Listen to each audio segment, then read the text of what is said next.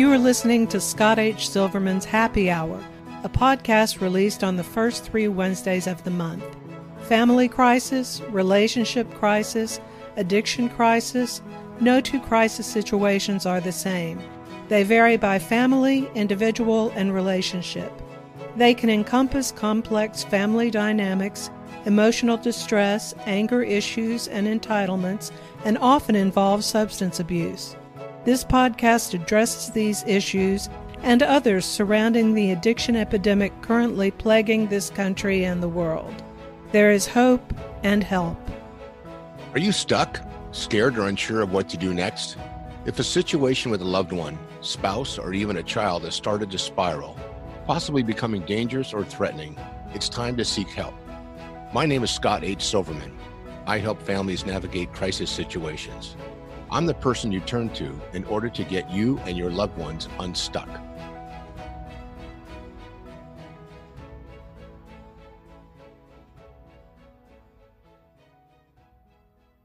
Okay, welcome back to the show. This is Michael Glenn Moore. I'm Scott's co-host for Scott H. Silverman's Happy Hour. Scott, we have been rocking and rolling with the interviews, and today we've got another exceptional guest. Why don't you introduce yourself, Scott, and then introduce our guest? Thanks, Michael.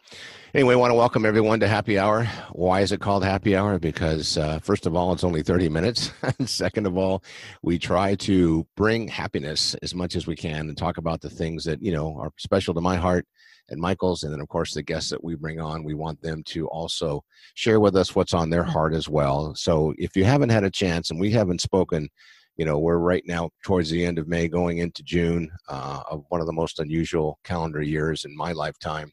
And I just want to encourage people, if you need or want to talk, you can certainly always reach me at 619-993-2738. 619-993-2738. You can text me, you can call me, or just go onto my website, yourcrisiscoach.com or confidentialrecovery.com, and find a way to get the message to us, and we'll do everything we can to be of support to help you with you and your loved ones.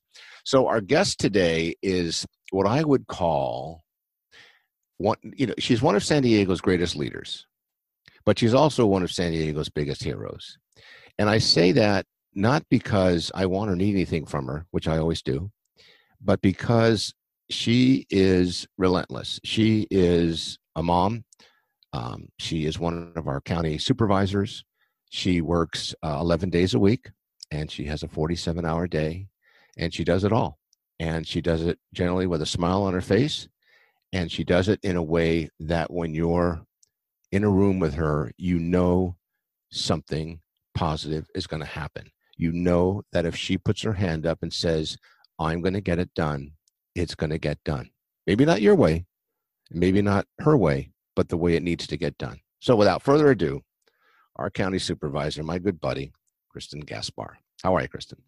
Oh, that was the sweetest interjection anyone's ever done for me. You got me all choked up. Well, it's my show. I can make up whatever I want. I told you that before. It's really great. It's all, I'm impressed with myself now. It's all, it's all true. And I didn't have to make any of it up. You know what? I didn't even have to write it down because it's on my heart. And, and I've shared this with you, how I feel about you and the work you do. And not because you're a county supervisor, not because you're a mom and a wife, but because, you walk your walk and you talk your talk. And to be in politics today and say that someone truly does that, and, I can't say enough about you. But anyway, today we're here to talk about you and what's going on in your world. So would you just quickly kind of give people a quick snapshot of who you are? And then the second question I have for you is, we're in San Diego, California, a little over 3.3 million total population in our community. And we have a county and we have a city. Could you first tell us a little bit about who you are and your role, and then second part of that would be the difference between what a county supervisor does versus, say, a city council person, and how that's different in our community. Because some communities do have it, some don't. And I think a lot of people in San Diego, they don't understand when you hear about county healthcare or you hear about city ordinances, what's the difference. So just a quick story about you, and then a quick snapshot on the difference between your leadership role and what the county does versus, say, the mayor and the city council, if you don't mind. Well, sure, Scott. I was blessed to grow up in San Diego, and I've always felt very lucky to have done so. My mom was a single parent. She had to work really hard. She wanted to pick a place to live where we had access to great public schools and we lived in a safe community. So I'm forever grateful to my mom because she moved us to San Diego at a very young age. And it took a village to raise us kids. And I always felt very committed to giving back to the community that helped raise me. And of course, to honor my mom as well. So I was always committed to volunteering in some way, but certainly needed to first establish some sort of success for myself. So I grew a business alongside my husband.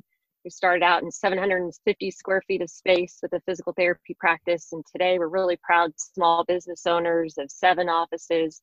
And we're working really hard to keep 150 employees on payroll right now and losing sleep over, the same cash on hand game that so many of our small businesses are going through in this pandemic. How long can we keep people on payroll? How long can we keep them on medical insurance as well? And then of course, the greatest blessing of my life is being a mom and raising a family here in the community. So I used to serve a lot through Rotary, other nonprofits locally.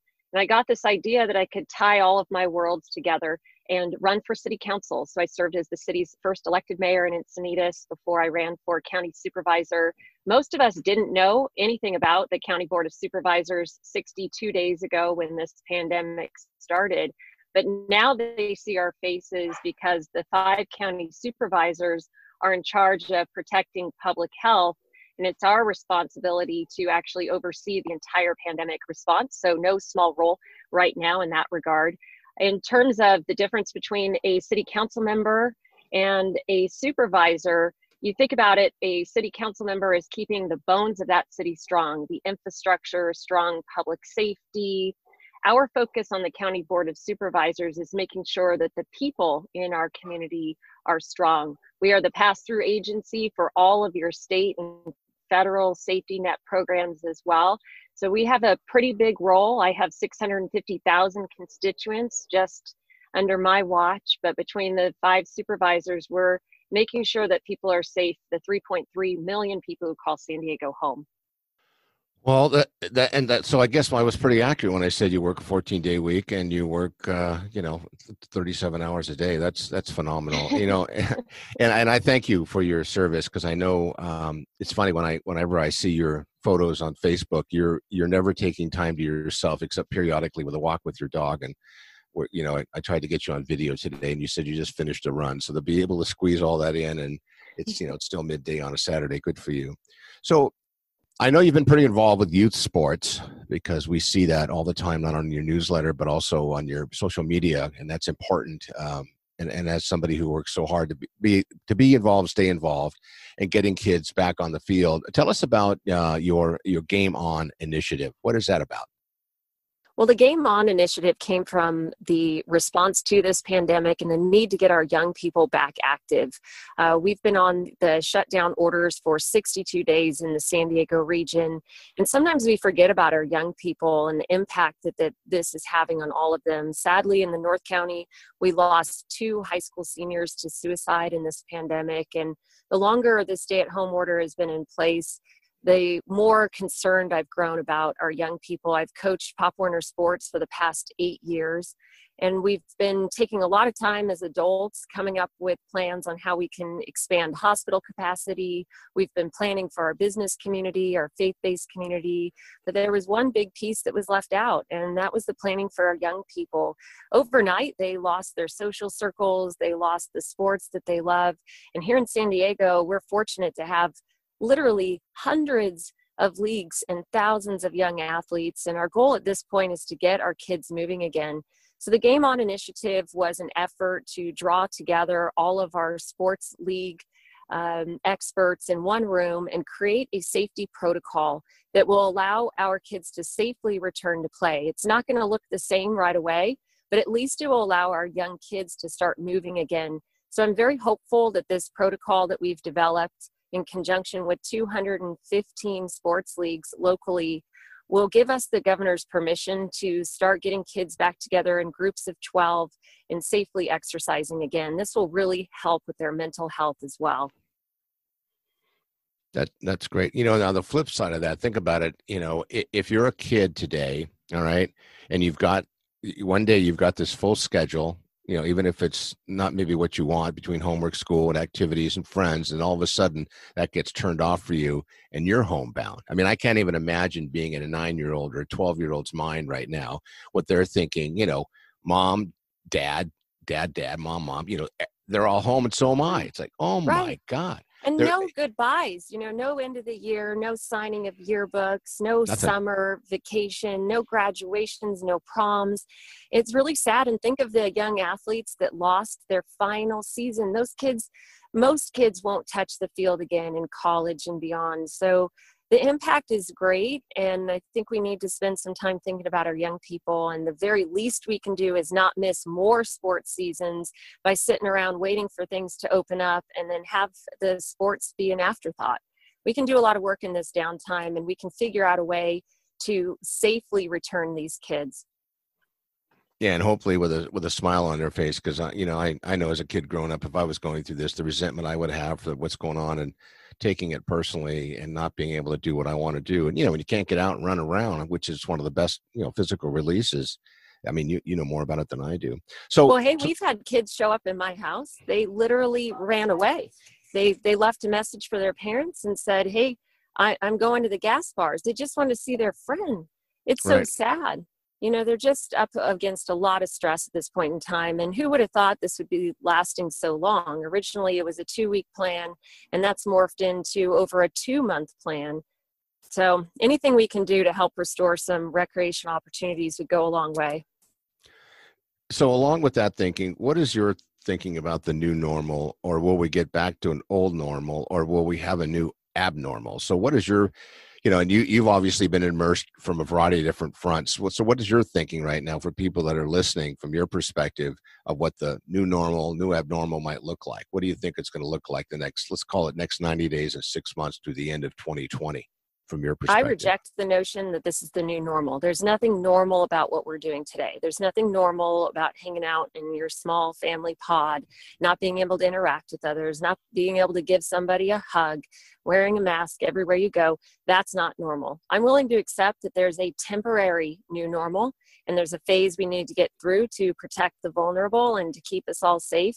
But this is not the new normal for me. And I'm going to work really hard to make sure that our community is safe, but at the same time that we phase out of this pandemic as well. So through the end of the year, you could see some of these things still in place. But after that, we have to think long and hard about whether it's sustainable to stand 6 feet apart forever, to have signage clutter everywhere we go telling us what to do, whether it's reasonable to have your face covered forever.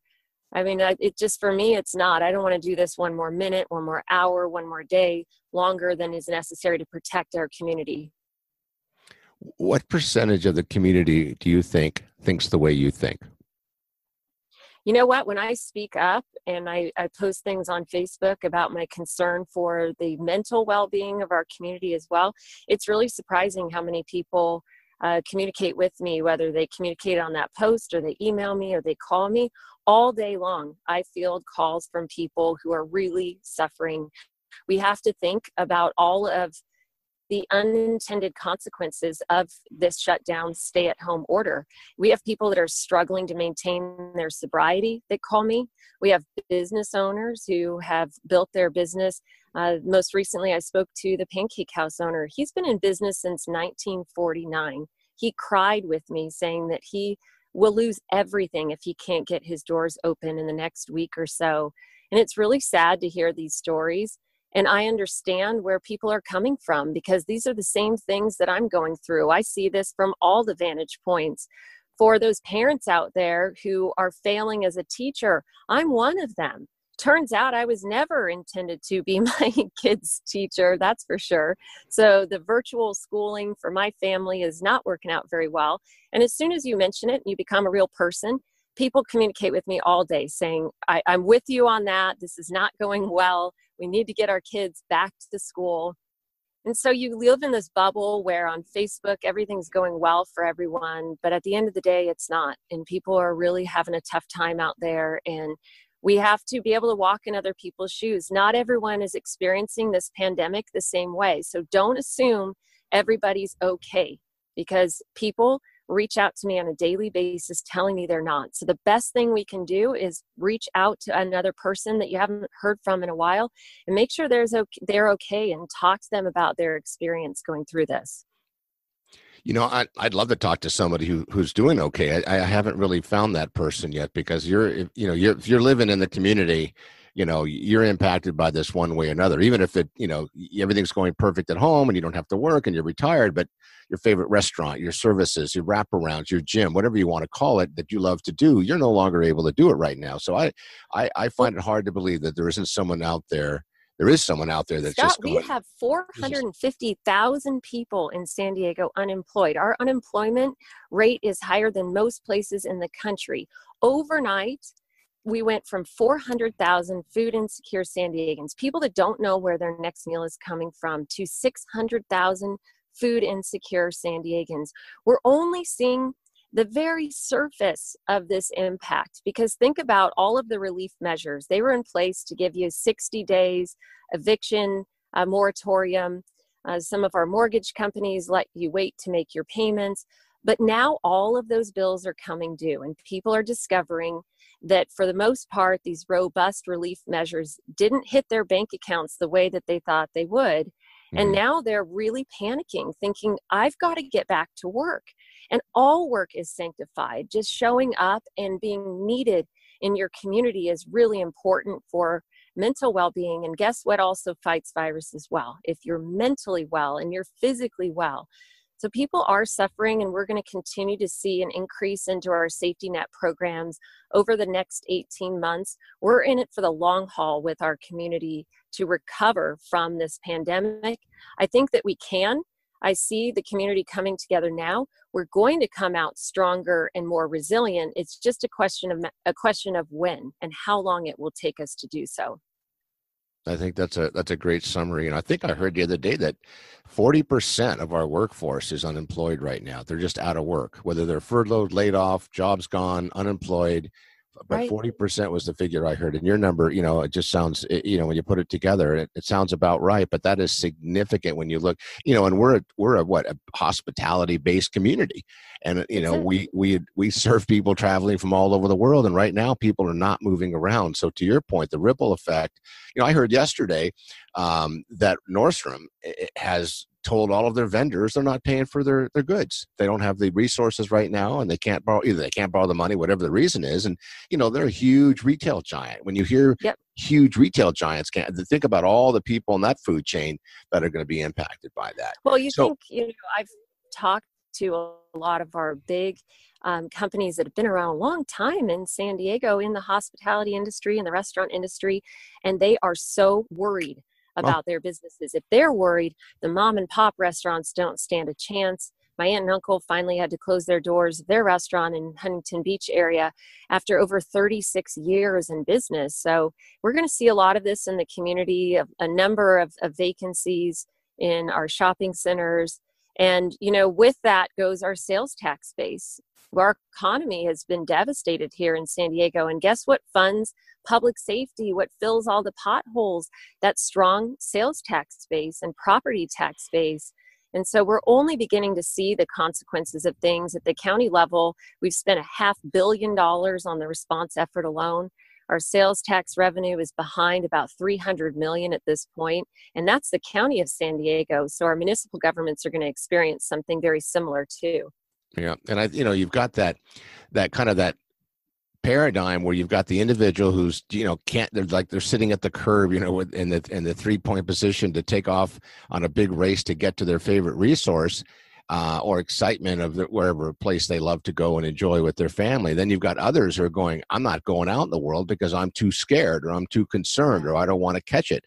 So then you've got the businesses who have to adhere to all the different, CDC parameters with the social distancing. And then the forecast is that they're going to have 25% of the business, assuming everyone wants to go out and support their own businesses that they've always done in the past. So it'll be interesting and scary at the same time to see as things unroll. So let me jump to a place that's really passionate for me. And I know you and I've worked a lot on this. And, you have a fierce advocacy for helping vulnerable populations and those struggling with substance abuse. And, That's what I get up in the morning for. Are you worried personally about what effect the COVID is going to have on these populations? Deeply worried. And these are individuals that are calling me right now because, contrary to everything that you should be doing to maintain your sobriety is be isolated, be at home, out of people's eyes, out of that connection with the world. And this has gone on a really long time. So I've heard so many stories of people that are just struggling to maintain their sobriety. And it scares me a lot. It scares me to see what's happening on the streets of San Diego too. There was no plan in North County for the unsheltered homeless that are struggling with substance abuse issues as well. And now it's like very visible that there are people suffering in our community. We have to do something. I'm really proud of the recovery community. They've tried to make as many opportunities virtual during this time, but it's not the same. No. And we're all in this together is the mantra, but we're not really all in this together because there are some people that are suffering a lot more than others. So I'm very worried about our recovery community through this, and we'll do everything I can to expand opportunities now and into the future for those who need help the most at this difficult time. And you know me, I want to drink from a fire hose, and I'm available 7 days a week. And I was on the Prescription Drug Abuse Task Force webinar yesterday, and overdoses from fentanyl are up. And, Dr. Lev was on talking about how every shift she works as an emergency doctor, they're seeing a fentanyl overdose coming in now. So, and unfortunately, it's not making the news right now. And I understand there's other issues that are, a lot more important to the global part of the community. But, methamphetamine is on the rise. Domestic violence is significantly on the rise. Child abuse is up. People are sitting at home and they don't have the coping mechanisms. Well, Scott, here's a scary statistic. Some people were thinking it was good news that calls to our child abuse hotline are down 50% right now. Not at all. And that terrifies me. Child abuse hasn't gone away. Nope. We have so many kids that are in unsafe environments right now. Think about those kids and what they're going through, and all of the activities where we'd ordinarily see these kids when they go to school, for example, they're not being seen at all. So it's very concerning, and the same thing we're seeing with abuse overall. It's definitely has not gone away. We're losing people on a daily basis due to overdose. Homelessness, we lose people on a daily basis too, and nobody's talking about all of those things. I get that it's overshadowed right now, but we better start talking about those things soon. Well, and with early releases in jails and prison right now, you've got a new population coming back to the community with no resources who have been in lockdown for months, and they're jonesing and detoxing, and they're ready to rock and roll. And I heard on the news again yesterday that crime is down. Well, yeah, everybody's home, so the home invasions and burglaries aren't going on. And everything's closed, so you can't really steal anything. But when we start to open up, there's going to be that other side that we'll be dealing with as well, along with all the other things that we have to deal with. And as somebody who's in the, helping people business, my phone should be ringing off the hook, and it's not yet. And I know people are out there, and they should be. So, I know you and I've talked a lot about how we can work closer with the county, because if you're getting the phone calls and we can be a resource, and I represent SOAP and a variety of other providers, we want to do that, and we want to be a big part of it. So right, and we need to establish what that new temporary normal looks like. How can we deliver these services given the pandemic that we're under here? And those services may need to look a little bit different for a while, but we got to quickly adapt. No, and I know I've got my fingers crossed, and I know you're going to bat next week for us. So I hope you can swing and get a home run, and everyone else is in support of it. And then, I'll jump in and do whatever I can, roll up my sleeve. So, our time's kind of running up. So what I want to do is I want to ask you a question that I like to ask. And I don't know if I've actually ever asked you this, but if you had a magic wand right now in your hand, and that magic wand would allow you to do whatever you needed to do to meet the goals and your own passionate wants and needs and desires for our community, what would you do with that magic wand? Oh my gosh, that is a ginormous question, as you know, because I work with the most vulnerable among us. I know. And for me, it's not a resource issue. It's how do we uplift people? How do we move people from dependency to self-sufficiency? And I think sometimes when we go to manage some of the most significant social challenges that we have, we just get to the surface level. We get to the symptoms that we're seeing. And my goal is really to get to the root causes of so much that's creating pain out in our community. So if I could have my way and I could shift things, I would change the government's role. I would make the government be a catalyst to invest and empower the many nonprofit organizations among us that do brilliant work with people. And we have to change the way we look at compassion as a society and how we invest in human potential. So just small goals, Scott, I just would love to change the role altogether of government in society and really help people instead of take care of people and manage people as liabilities. I want to treat them as assets that we can develop. And that kind of attitude is what I spoke about when I did my introduction with you, because the idea of boldly saying we need to change government and, we need to intervene on our own, issues, because if we don't, we're not going to create systemic change. And if you don't empower people always point, to people like you, the gubernatorial leaders, legislative leaders, and go, it's your fault.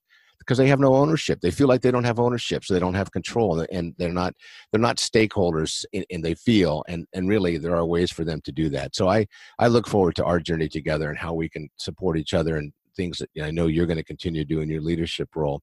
So is there any information you'd like to give out for people that might be listening to this to contact your office if they had questions or they wanted to get more clarity on something you said? Will you want to share that information?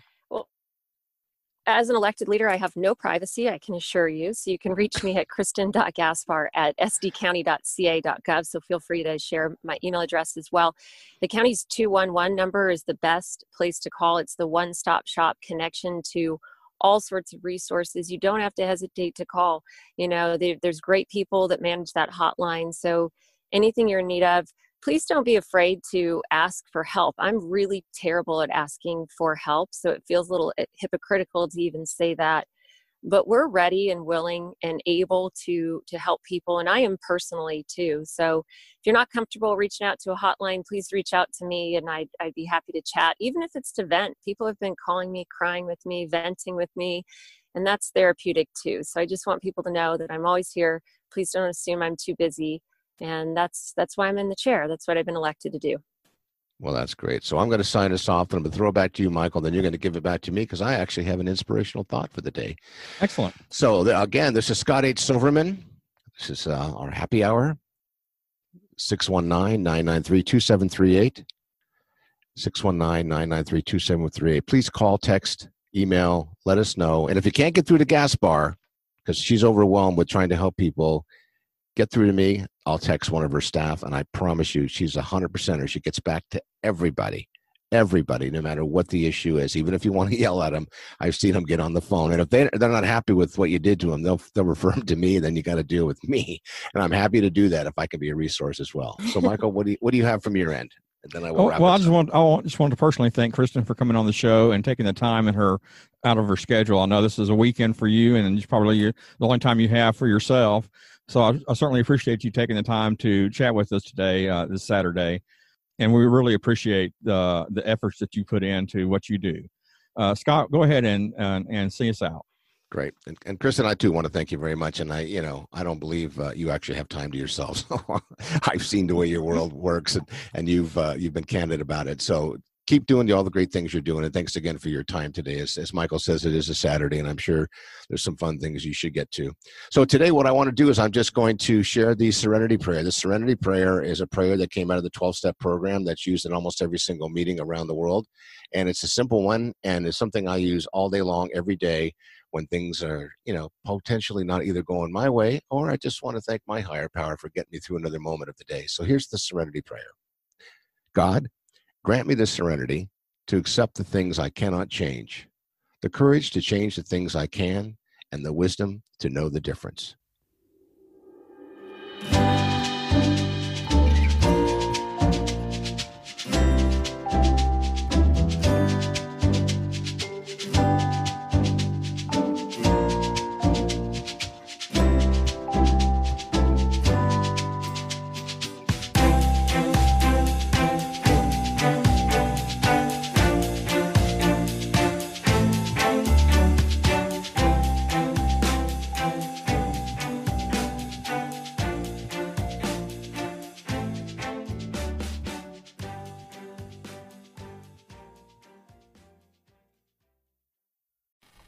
Hey guys, it's Chris from Realm of the Mist Entertainment. If you enjoyed this video, please hit that thumbs up button. Like, share, comment, subscribe.